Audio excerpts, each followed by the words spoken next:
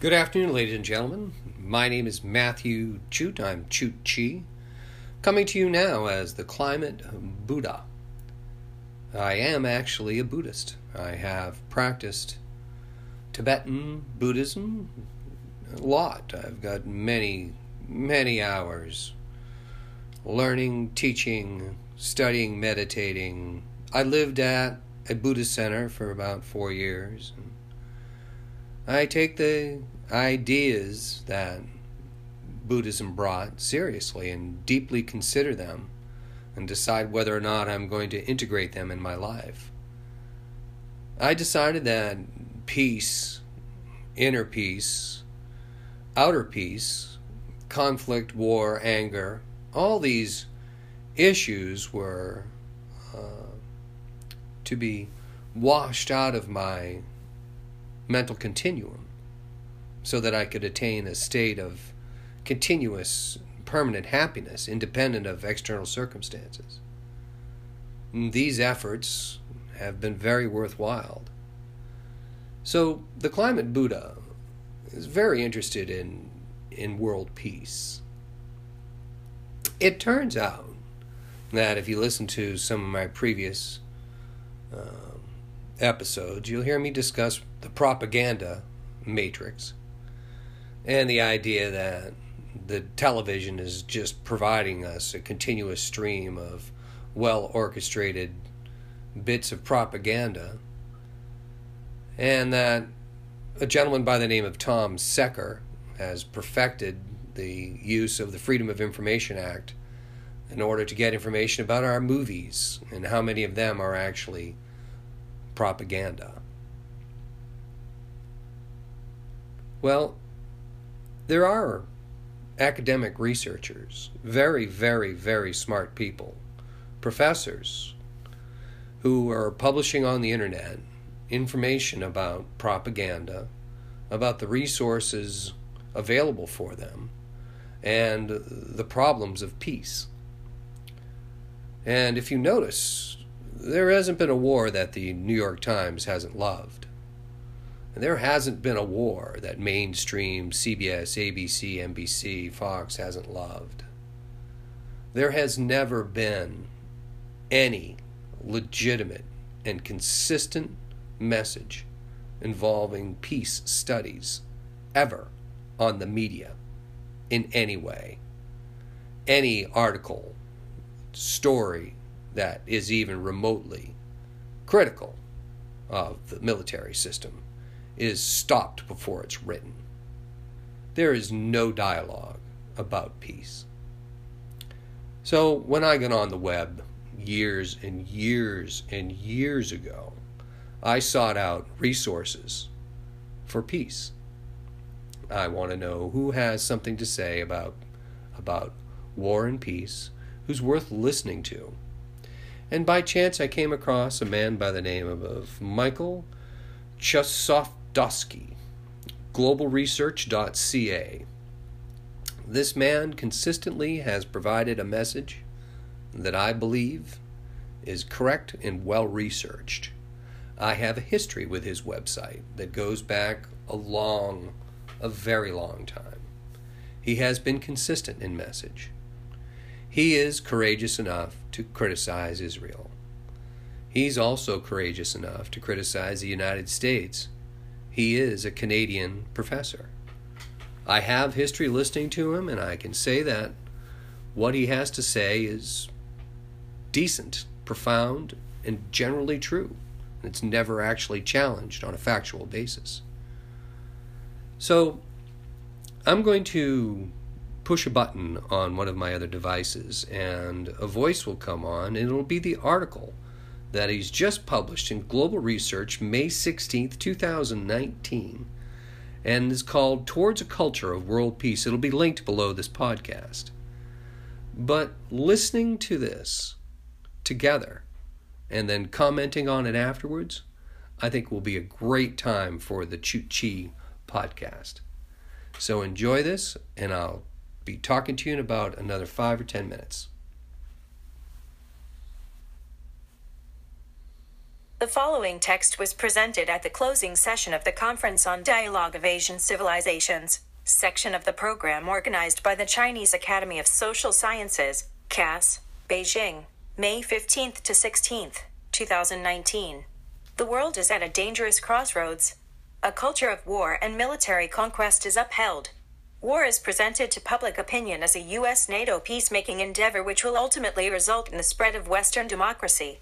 Military intervention, not to mention economic warfare, including sanctions, are routinely upheld as part of a humanitarian campaign. War has been granted a humanitarian mandate under NATO's responsibility to protect R2P culture, which is the theme of the Conference on Dialogue of Asian Civilizations, Beijing, May 15th to 16th, 2019.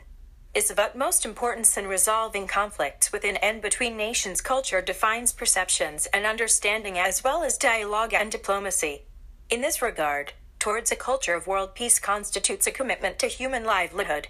It is an initiative which consists in confronting the discourse in support of war and military intervention emanating from NATO and the Pentagon. It requires reviving a worldwide anti-war movement, nationally and internationally, as well as establishing a resolve by the governments of sovereign nation-states to reject this worldwide process of militarization. The contemporary US-NATO culture of war, which has its roots in European colonial history, constitutes an obvious obstacle and impediment to the dialogue of civilizations and China's Belt and Road Initiative, BRI, launched by President Xi Jinping in 2013. The culture of peace is universal. It is shared by people and nations worldwide. Today's culture of war is a U.S. hegemonic project predicated on the creation of conflict and divisions within and between countries. It is this unilateral project of global warfare which is intent upon destroying civilization. The culture of peace, which was addressed by President Xi Jinping in his opening address of the Conference on Dialogue of Asian Civilizations, constitutes an important instrument which has a bearing on broad geopolitical, economic and strategic relations. The procedure consists in ultimately confronting and dismantling the culture of war which has a pervasive impact on the human mindset. This endeavor will not succeed through political rhetoric or a war of words. It requires translating the culture of peace into concrete actions at the geopolitical and diplomatic levels, confronting media disinformation and war propaganda, a cohesive anti-war movement at the grassroots of society, nationally and internationally, an endorsement by the governments of sovereign countries, member states of the United Nations, namely a decisive intergovernmental rejection of the US-NATO culture of war, which is in blatant violation of the UN Charter, the disbandment of military alliances, including NATO, which are supportive of global warfare, the withdrawal of NATO member states and NATO partner member states from the North Atlantic Treaty Organization, NATO, the adoption of a coherent and worldwide disarmament program coupled with major reductions in military spending, the closing down of all military bases, some 800 US military bases in about 80 countries, the curtailment in the international trade of weapons, the restructuring of national economies with a view to downgrading and eventually closing down the war economy, the reallocation of financial resources and tax revenues towards the civilian economy, including social services, so-called humanitarian warfare. The victims of US-led wars are routinely presented by the Western media as the perpetrators of war. Realities are turned upside down. War is peace, said George Orwell. The Western media in chorus upholds war as a humanitarian endeavor. Wars make us safer and richer, says the Washington Post. When war becomes peace, the world is turned upside down. Conceptualization is no longer possible. The consensus is to wage war. The building of this diabolical consensus consists in the militarization of the cultural industries. The latter are supported by the U.S. Department of Defense, which allocates a large share of its budget to upholding the culture of war. The ideology of militarism pervades society, glorifying the U.S. state's use of violence, not diplomacy, to achieve security in a world divided between a righteous American us and an evil and threatening them. Representing war as the first and most appropriate solution to every problem that vexes America, and reducing patriotism to unquestioning support for each and every incursion, Tanner Mirrlees, the Dodds Cultural Policy. Militarizing the Cultural Industries, University of Ontario Institute of Technology, October 2017. Intern Hollywood in liaison with the Pentagon has endorsed the culture of war and violence.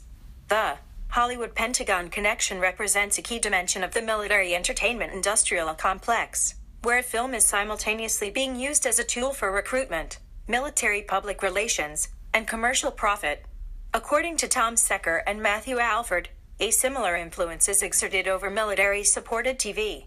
Imperial Conquest, America's Long War Against Humanity. Meanwhile, the balance sheet of death and destruction in Iraq, Afghanistan, and Syria is casually ignored. Civilians in war-torn countries are responsible for their own deaths. This narrative pervades the Western media. 233,000 estimated deaths in Yemen since 2015. According to a recent United Nations report, 140,000 children killed. The media is silent. Who are the war criminals? Global warfare. In September 2000, a few months before the accession of George W. Bush to the White House, the Project for a New American Century, PNAC, published its blueprint for global domination under the title, Rebuilding America's Defenses. This document, which has a direct bearing on U.S. foreign policy, refers to America's long war. Defend the American homeland, fight and decisively win multiple, simultaneous major theater wars, perform the constabulary duties associated with shaping the security environment in critical regions, transform U.S. forces to exploit the revolution in military affairs. The revolution in military affairs consists in developing advanced weapons systems as well as a new generation of nuclear weapons. War culture and nuclear weapons. The culture of war is marked by a radical shift in U.S. nuclear doctrine. Starting in 2001, tactical nuclear weapons are heralded as harmless to the surrounding civilian population. A new generation of more usable, low-yield tactical nuclear weapons, mini-nukes, was put forth. They are heralded as peacemaking bombs. The doctrine of mutually assured destruction, MAD, which prevailed during the Cold War era, has been scrapped under Bush's 2001 Nuclear Posture Review, NPR, endorsed by the U.S. Senate in 2002. Nuclear weapons are to be used on a first-strike preemptive basis, as a means of self-defense against both nuclear and non-nuclear states. This is an absurd and diabolical proposition which can only be sustained by misleading public opinion, that is, by obfuscating the deadly impacts of nuclear weapons.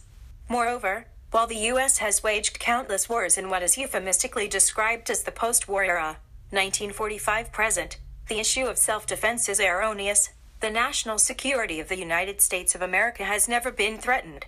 While the U.S. and its NATO allies have launched a military adventure which is sustained by the culture of war, the public is largely unaware that the use of these more usable nuclear weapons, with a variable explosive capacity between 1/3 to 12 times a Hiroshima bomb, threatens the future of humanity. There are powerful economic interests behind the culture of war. The oil industry, the military-industrial complex, Wall Street. In turn, there are powerful lobby groups which influence U.S. foreign policy. Dialogue and debate are required. It is important that these economic actors, including the weapons producers, be made aware of the inherent dangers of global warfare. Financing the culture of war. Trump's $1.2 trillion nuclear weapons program constitutes a financial bonanza for the defense contractors. U.S. media reports suggest that the nuclear weapons program makes the world safer. The culture of war sustains a unilateral buildup of the weapons industry funded by U.S. taxpayers. The culture of war has triggered mounting military expenditures to the detriment of the civilian economy. Total military spending worldwide was of the order of $1.8 trillion in 2018. U.S. defense expenditure was of the order of $649 billion, which represents 36% of worldwide military expenditure. All countries, CIPRI. The Trump administration has supported a significant hike in defense, war, and related national security expenditures. The defense budget presented by the presidency to the U.S. Congress for 2020 is of the order of $750 billion, of which $718 billion will go to the Pentagon. But this figure of $740 billion is in some regards misleading, accounting for a massive U.S. intelligence budget, homeland security, and related war expenses. The requested annual U.S. national security, war, budget for 2020 is estimated to be in excess of $1.2 trillion. There are at least 10 separate pots of money dedicated to fighting wars, preparing for yet more wars, and dealing with the consequences of wars already fought. See William D. Hardung, Mandy Smithberger, Boondoggle, Incorporated. Making Sense of the $1.25 trillion National Security State Budget, May 10, 2019. Compare the figures. The total individual tax revenues for 2020 are of the order of $1.82 billion. Total defense, national security, intelligence, to make the world safer, etc. is of the order of $1.25 trillion. 68.7% of the individual income taxes paid by Americans. While the weapons industry is booming, the civilian economy is in crisis. Civilian infrastructure and social services including Medicare are collapsing. Eventually, what is required are policy mechanisms for the phasing out of the war economy and the national security apparatus, while channeling resources into rebuilding the civilian economy. No easy task. The cultural dimension is crucial. Us policymakers believe in their own propaganda. The culture of war, often combined with twisted ideological and religious undertones, influences government officials involved in acts of war. In 1945, President Truman intimated in the immediate wake of the bombing of Hiroshima that God stands on the side of us Americans with regards to the use of nuclear weapons. We pray that God, may guide us to use nuclear weapons, in His ways and for His purposes. August 9, 1945. Hiroshima was designated as a military base in Truman's historic speech on August 9, 1945. The stated objective of the Harry Truman was to save the lives of innocent civilians. In the contemporary context, diplomatic relations and dialogue are at an all-time low. At no time since the 1962 Cuban Missile Crisis has the world been closer to the unthinkable, a global military conflict involving the use of nuclear weapons. In this regard, what should be acknowledged is that us government officials in high office who decide upon the deployment and use of nuclear weapons do not have a full understanding of the consequences of their acts. The legacy of history. The contemporary US-NATO culture of war has its roots in European colonial history.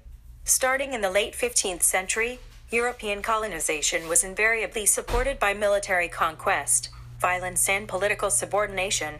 A colonial economy was established. Western cultural values and the language of the colonizers were imposed. Civilizations were undermined or destroyed. The colonial system ultimately led to the establishment of hegemonic relations, leading up to the consolidation of the British Empire in the 18th and 19th centuries, followed by neo-colonial expansionism in the late 19th century and in the wake of World War I. What is significant is that this culture of colonial violence inherited from the British Empire has a bearing on the nature of contemporary US foreign policy, which in large part is predicated on militarization at a global level. The U.S. has currently more than 800 military bases in 80 foreign countries. Many Asian countries which were the victims of U.S.-led war not only have military cooperation agreement with the U.S., they also host US military bases on their territory. In South and Southeast Asia, European colonialism was marked by conquest coupled with the displacement of the pre-existing Silk Road trade relations. Historically, China's trading relations under the land and maritime Silk Roads were marked by dialogue and the extensive exchange of culture. China's trade relations during the Antiquity and Middle Age extended into South and Southeast Asia, the Middle East, Central Asia, East Africa, and Western Europe. Starting during the Han Dynasty, 207 BC 220 AD, the land and maritime Silk Road played a key role not only in economic exchange between civilizations but also in the spread of social and cultural values. In contrast to European colonialism, these relations largely respected the sovereignty, independence, and identity of the countries with which China was trading with. The Silk Road trade did not seek to impose or develop a dependent colonial relationship. The language of diplomacy was marked by the benefits of bilateral exchange, Asian culture, and China's Belt and Road. The mindset in Asian societies, which historically have been the victims of colonialism and US-led wars, is in marked contrast to the dominant culture of war. The legacy of history prevails. While the culture of war characterizes America's hegemonic ambitions modeled on the legacy of the British Empire, China's contemporary Belt and Road Initiative, BRI, which consists in developing trade relations with a large number of partner nation-states, is largely committed to a culture of peace. Most Asian countries have been the victims of Western colonialism starting in the 15th century, the impacts of which have led to the destruction of the pre-existing maritime and land trade routes as well as the demise of cultural exchange. And numerous countries in Asia and the Middle East extending from the Mediterranean to the Korean Peninsula have been the victims of US-led wars in the course of what is euphemistically called the post-war era. Today, most of these countries are partners of the Belt and Road Initiative launched by President Xi Jinping in 2013. As we speak, the U.S. is threatening Iran. Washington has announced the deployment of 120,000 US troops to be dispatched to Persian Gulf. Secretary of State of Mike Pompeo, who has little understanding of history and geography, has justified this deployment, while casually referring to the clash of civilizations. US-led wars are intent upon destroying civilizations as well dialogue between sovereign nation-states. As we conclude this closing session of the Conference on the Dialogue of Asian Civilizations in Beijing, let us endorse the culture of peace as a means to ultimately abolishing all wars. Asterisk.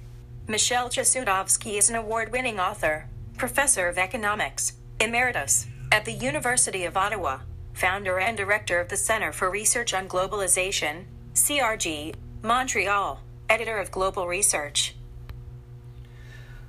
Well, that was the reading of that article, which was a symposium going on in Beijing, where all of the war industrial contact was brought out for all of us to see. This effort did not come without some of its own propaganda. It appears that the Chinese were justifying their latest initiative. Chinese international relations with China is certainly not a subject of which that I am highly studied, but there's no doubt that my life was directly impacted by China's aggressive trade policies. My ex-wife and I were in the art business, and suddenly China began dumping art on the American art market. I don't know what the mechanisms were of that. It may very well have been an American man who took his American money and sent it over to China, and had hundreds of thousands of high-quality paintings dumped into our marketplace. It may very well have been an American who did that. But the ability to create the kind of mass of art that was created from China was spectacular. It was just incredible. It affected our sales, and the Chinese also dumped into the sculpture market. There was a Chinese dumping of high-quality sculptures from China. Prices were practically non-existent, and in the end, this directly affected the local economies.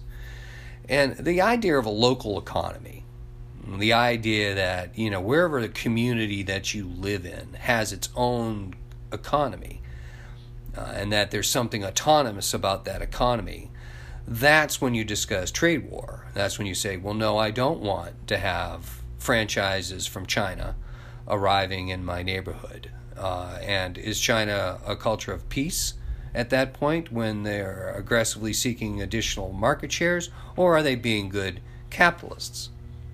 Hence, so many of my criticisms and so many of my discussions of the solutions to climate change completely revolve around the idea that capitalism is simply just no way to run everything, that having deep concentrations of power, either in the military, through an economic system, through the dollar, through the banks, this is just no way to run anything. This is just not the way to run anything. These are systems and mechanisms that predate our culture by hundreds and hundreds of years. And they might have worked great in medieval Europe, but they probably didn't actually work great in medieval Europe either. There was just no other alternative.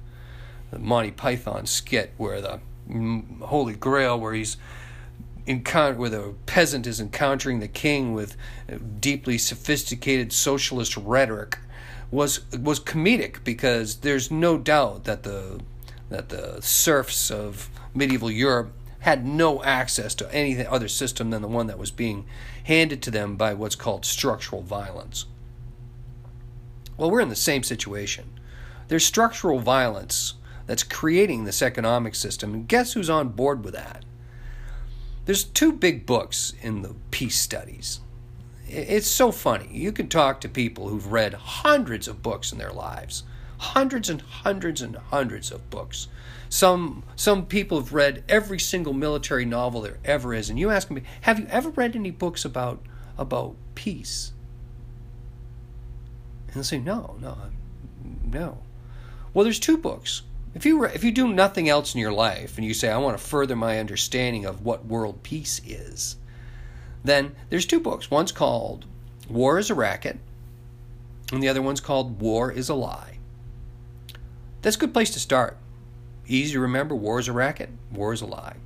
War is a Racket was written way back when, back in the Prescott-Bush days.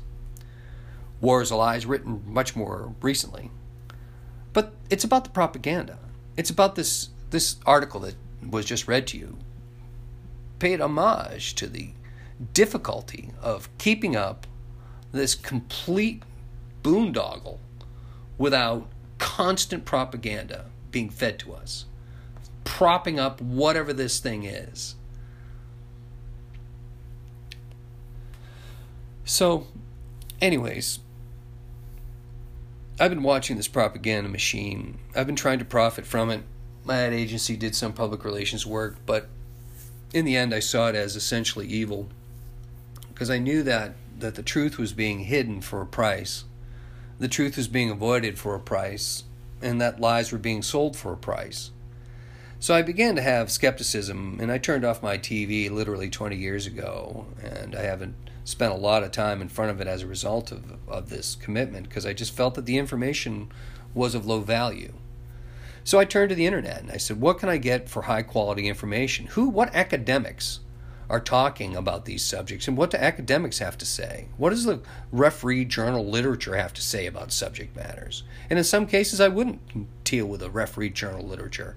I happen to have a medical condition that didn't show up on the radar. It was a really difficult medical condition to deal with. No one could help me. Doctors didn't know what was going on. I spent a lot of time researching that. Luckily, I'm good at that. And I've got healthy. I'm strong now. But my overall point is that making media choices, finding the right people to listen to is what the Climate Buddha is about. I just want you to know that I'm committed to peace that makes sense. I'm committed to solutions to climate change that are real. I'm committed to truthful understanding of the climate processes so that you can plan your life accordingly. And I think that simple piece of information of how to plan your life accordingly based on what's going on in the climate. But most importantly, I'm really interested in policy. I'm interested in setting together a policy, a new system of policies. New system of mechanisms so that policy will no longer be in the control of a concentrated few. Hashtag distribute power just says we need to distribute power. And the best way to do this is through democratic means. A deeply sophisticated, technocratic, democratic system where every large decision, everything that needs to be thought out, every direction that we're going to use our military, every time we decide to invade a country, we don't have one person deciding that, or some group of well-connected individuals making all those decisions. We need to vote on this beyond the Senate, beyond the machinations of the Hollywood that Washington has become. We need a system that actually works. This is part 2 to A Culture of War. The solution of hashtag distribute power is a complete voluntary system. I believe this will make the most amount of sense to anybody who is in control, anybody who is in charge. Hashtag logical radical means that once you understand the situation with the climate, you're going to be making decisions very quickly. And the best decisions to make are the most radical. Capitalism, in its rapacious processes of consuming resources, this methodology of running everything has used up a lot of resources. And it turns out that we're facing, without a doubt, limited resource situations, specifically food. Right now we have plenty of oil in the tank here in the United States. But at some point, oil in the tank, limited resources, fuel oil. It's cold in Canada. It's hot in Florida. The amount of resources necessary so that the populations there are not freezing to death or dying of heat prostration. Distribution of resources. An economic system that's based around a fair distribution of resources is based upon what's called the universal alignment wage, where everybody in the entire planet has a living wage. Folks in Mexico, folks in Panama, the folks in Russia, the folks in Australia, all a universal living wage. This living wage will be based on distribution of resources. Everybody will get enough. Everybody will be taken care of. The basic universal constitution of human rights in place.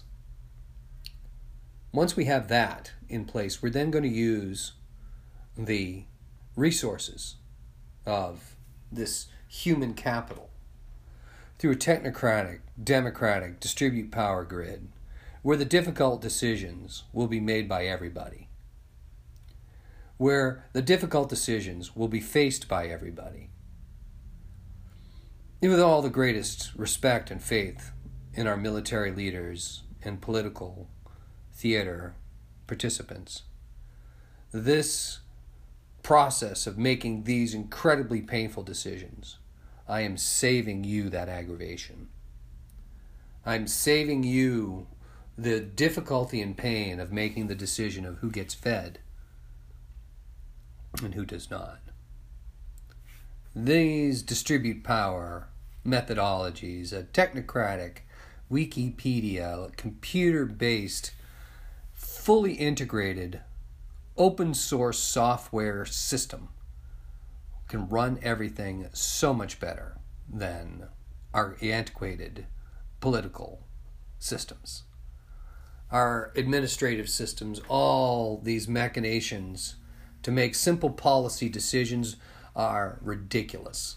We see that the FDA and all the other of our supposed corporate watchdogs that we placed in power to protect us from the malfeasance of the capitalist system have been captured and replaced with public relations extensions of the industries from which they were hired to regulate. Do you know that the regulatory process can be done through distribute power systems? A question comes up and says, are these poisons harming the environment? The initiation of the scientific process and the election of a critical mass of statistically significant experts on the subject matter, plus another critical mass of educated individuals capable of understanding the science involved. We're talking a group of maybe 10 to 30,000 worldwide can make policy decisions as good as one man sitting in an office in Washington. There is no need for this administrative overhead. Codependency is a term that I spent quite a bit of time contemplating. The idea that behavioral traits in relation to others were based on an underpinning of control. That so much of our communication was an attempt to control others' destiny and manage their choices. This all came from the addictions community, where most addicts had someone else who was involved in their addiction, trying to control it, to get it better, fix it, control them, get somebody under control.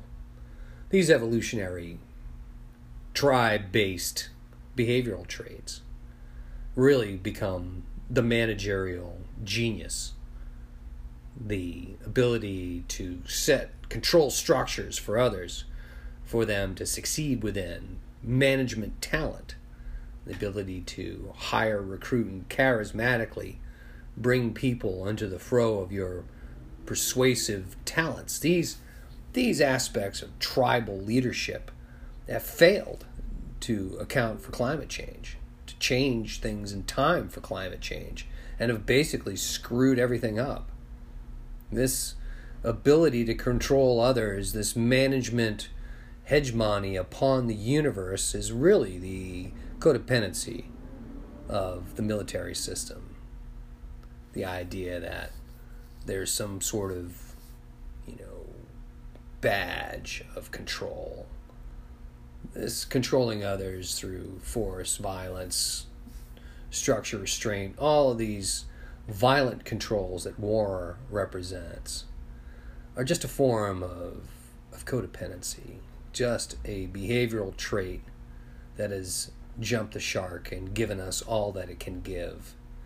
If we reduce control and increase the power of the individual, where their votes matter, where their research matters, where how they've spent their time on earth matters, that they know that they're participating in whatever that they're doing, that they're not a passive observer, a victim, a slave, that one thing alone can be universally applied to everybody. The decisions that come out of a distributed power grid are distributed power answers. The distributed power answers have the cooperation of all those who participated. Today we're seeing abortion being outlawed in Alabama, or some form of restrictive. The point is, the issue has never, ever been dropped. At no point from the legalization of it in the 60s to this point in 2019 has the issue been dropped. It's continuously being fought because someone doesn't believe that they were adequately represented in the democratic system. Someone says the democratic system did not meet my needs. This is a policy I wanted placed, and it did not happen, and I don't trust the current democratic system to provide me with my needs. I'm going to stay on this issue forever and fight it till I'm dead, until everybody in office, it fits my litmus test. This is just battling to all of our deaths. Waste of time on issues that are emotional and have nothing to do with the environment and the climate.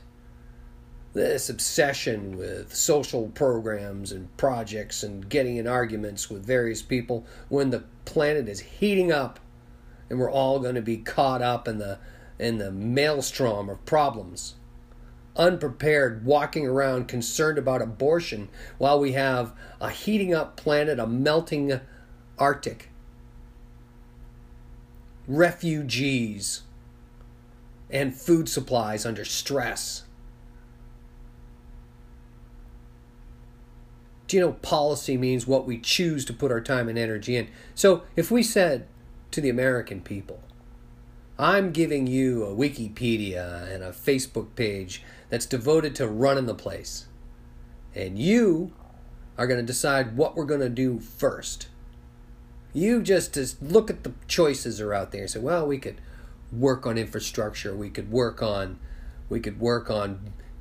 taking over Iran, we could work on blowing up Venezuela, we could work on the destruction of the environment in some profound way. We could do that. We have that choice. Or we could have an initiative where the indigenous are respected and they're empowered and given back what has been taken and given sovereignty over the land that they hold so dear, because that, my friends, is what has been missing in our system, is the ability to look to the land and realize that that is God. That is the sustenance from which we all arise. That the true God is the land itself. The loam and the earth and the weather and the trees and the birds and the bees. That, my friends, is God. And not some punishing, genocidal, psychotic unpredictable, violent thing that demands its followers ban abortion so that they can grow larger audiences and grow this entire growth paradigm. It just hasn't worked. We need to do something about this. Instant Radical Change says that the people in charge can make that change when they want to, and they will. It'll become so logically obvious that the changes that Chi's recommending, the universal alignments, are the most sensible thing that we can do.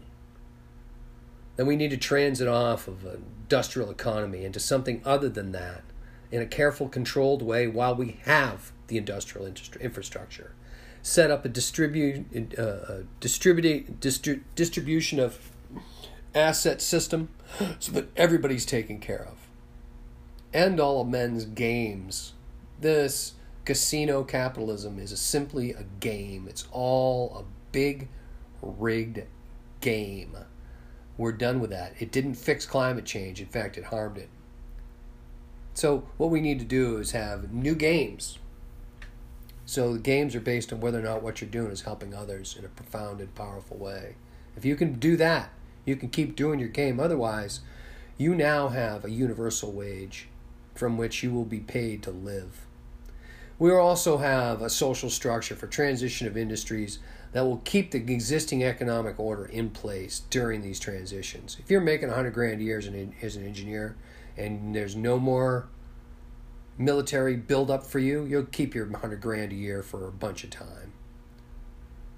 Resource allocation strategies make it difficult for us to understand because we have so much abundance in the United States. But there have been times where we have had restricted resource and we've seen the difficulties after hurricanes.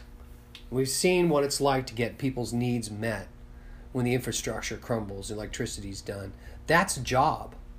That's a job to prepare for that. FEMA on steroids means that everybody is going to be taken care of. And to end the refugee crisis is simple. Pay people to stay where they are. Provide them with supplies. Make sure that their Walmarts are full. We can do this. We can do it cheaper than anybody. And we can weather the storm, no matter what the weather is. Because we'll weather the weather. We have the ability. We just need an effective political system that knows no boundaries, that knows no borders, that is designed specifically to care for people first. And the accomplishment of caring for people is the number one thing that it'll do. My name is Matthew Chute. I'm Chute Chi, the Climate Buddha. I have hashtag universal alignment, hashtag distribute power, hashtag instant radical change, hashtag logical radical, hashtag competitive alignment, hashtag Chute Chi. Matthew Chute. We can get this done. We can solve this.